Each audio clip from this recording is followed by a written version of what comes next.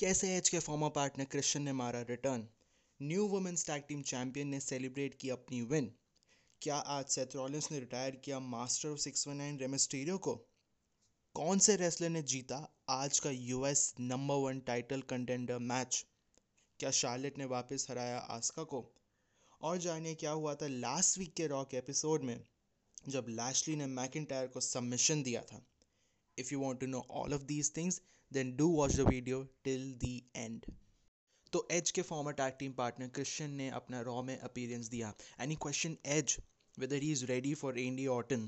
So Christian wanted Edge to become more confident और तभी Randy Orton the Viper बीच में आ जाते हैं and he says to Edge that backlash would be the end of Edge's career.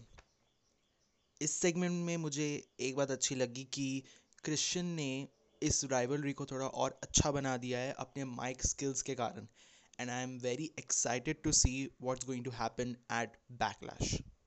तो इस segment में Bayley and Sasha Banks Asuka को interrupt करते हैं जिससे वो अपनी चैंपियनशिप विक्ट्री सेलिब्रेट कर सकें और तभी शार्लेट फ्लेयर पता नहीं कहाँ से बीच में आ जाती हैं and she says that she wants to fight Asuka again.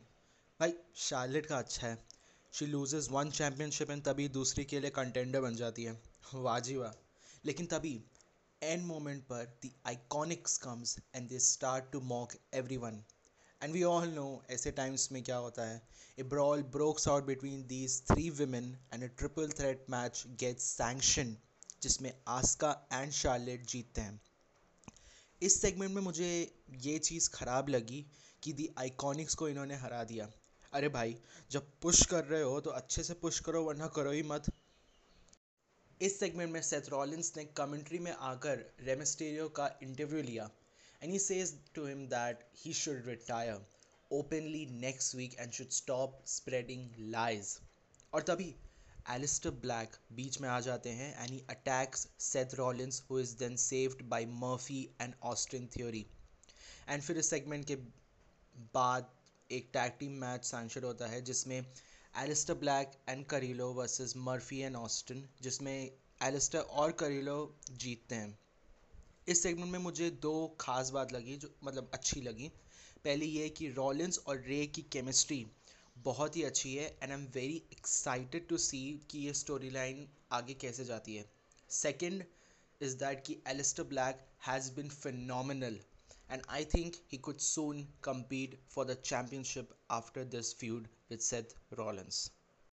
So in this segment, Apollo Crews, the United States champion, announces that he will be defending his title whoever wins the triple threat match between Kevin Owens, Andrade and Angel Garza.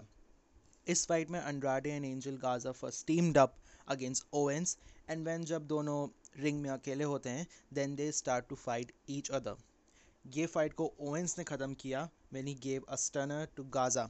However Andrade ने बीच में आकर Owens को हटा दिया and he becomes the number 1 contender for the US championship by pin falling Kevin Owens and Angel Gaza.